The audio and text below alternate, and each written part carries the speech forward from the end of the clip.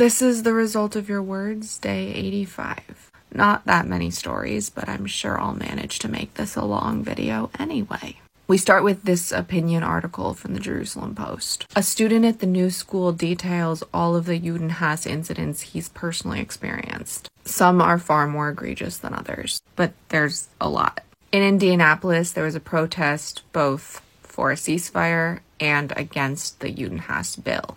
I can't tell if this took place today or not. It wouldn't really make sense to be today since it's Saturday and lawmakers aren't there. Also, it was International Shoah Day of Remembrance. But their worry with the new Judenhass bill is the same worry as with the one in Florida. College students losing their scholarships and financial aid. Though one of the Republican bill sponsors insists that it does not stifle free speech. A tube driver led a chant of Free Palestine back in October. He has since apologized, but Jewish groups want him fired. There are many chants that I have heard at pro-Palestinian rallies that I'd agree, but that's not one of them. In Srebrenica, in Bosnia-Herzegovina, there was a Muslim-Jewish peace initiative created. This is huge, and we need to celebrate these so there are more.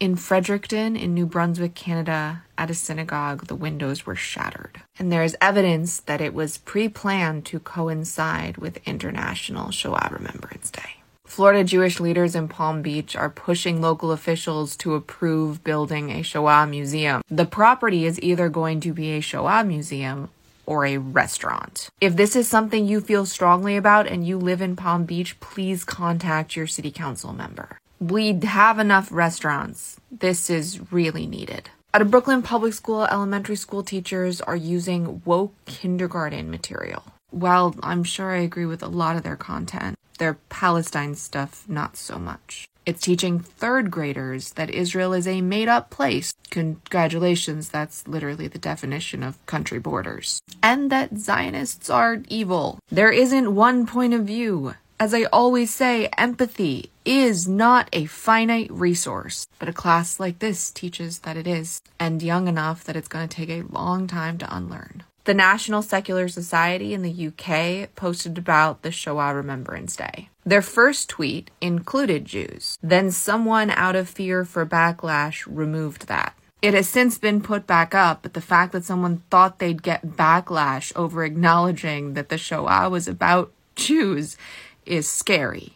There are calls for inquiry into BBC's failure to investigate complaints of anti-Israel bias, which have frequently slipped into Judenhass. Somerville City Council is the first in Massachusetts to call for a ceasefire. It doesn't call for Bibi and Hamas to leave power, but it pretty much does everything else. This weekend is Open Mosque in British Columbia. To combat Islamophobia and ignorance, people who aren't Muslim are invited to go into the mosques and see what they're about. The UN chief had an actual pretty wonderful statement for Shoah Remembrance Day, but he clipped out all the wonderful parts for social media. So many people assumed he didn't acknowledge Jews at all. And he got taken to task for it, even though he did. People just didn't do their research. Citizen Times in Asheville, North Carolina, posted a full-page ad that was full of Judenhass, like old-school Judenhass stereotypes. The person who paid for the ad said it was not directed at Jews, but rather Christians who support Israel. Doesn't really matter. The language was not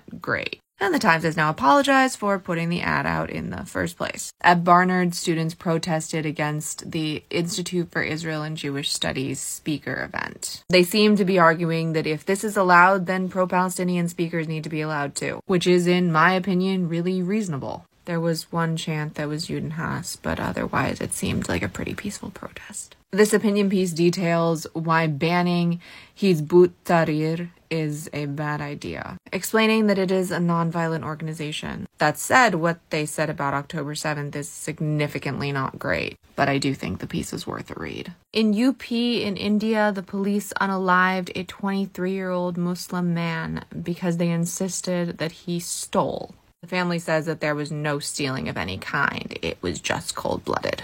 I think even if there was stealing involved, that still classifies. And finally, there is a video going around saying that a Gaza woman prefers Jews to Hamas. Incorrect subtitles were intentionally placed on a video. She does talk about Jews, not Israel or the IDF, which is a problem, but she doesn't say any of what the subtitles say she does. And those are today's stories. As usual, I proceeded to make an extremely long video. Before Shlema to all of us in need of healing, and may the memories of those who have been lost and those who will be lost be a blessing and a revolution for peace, freedom, and safety for all.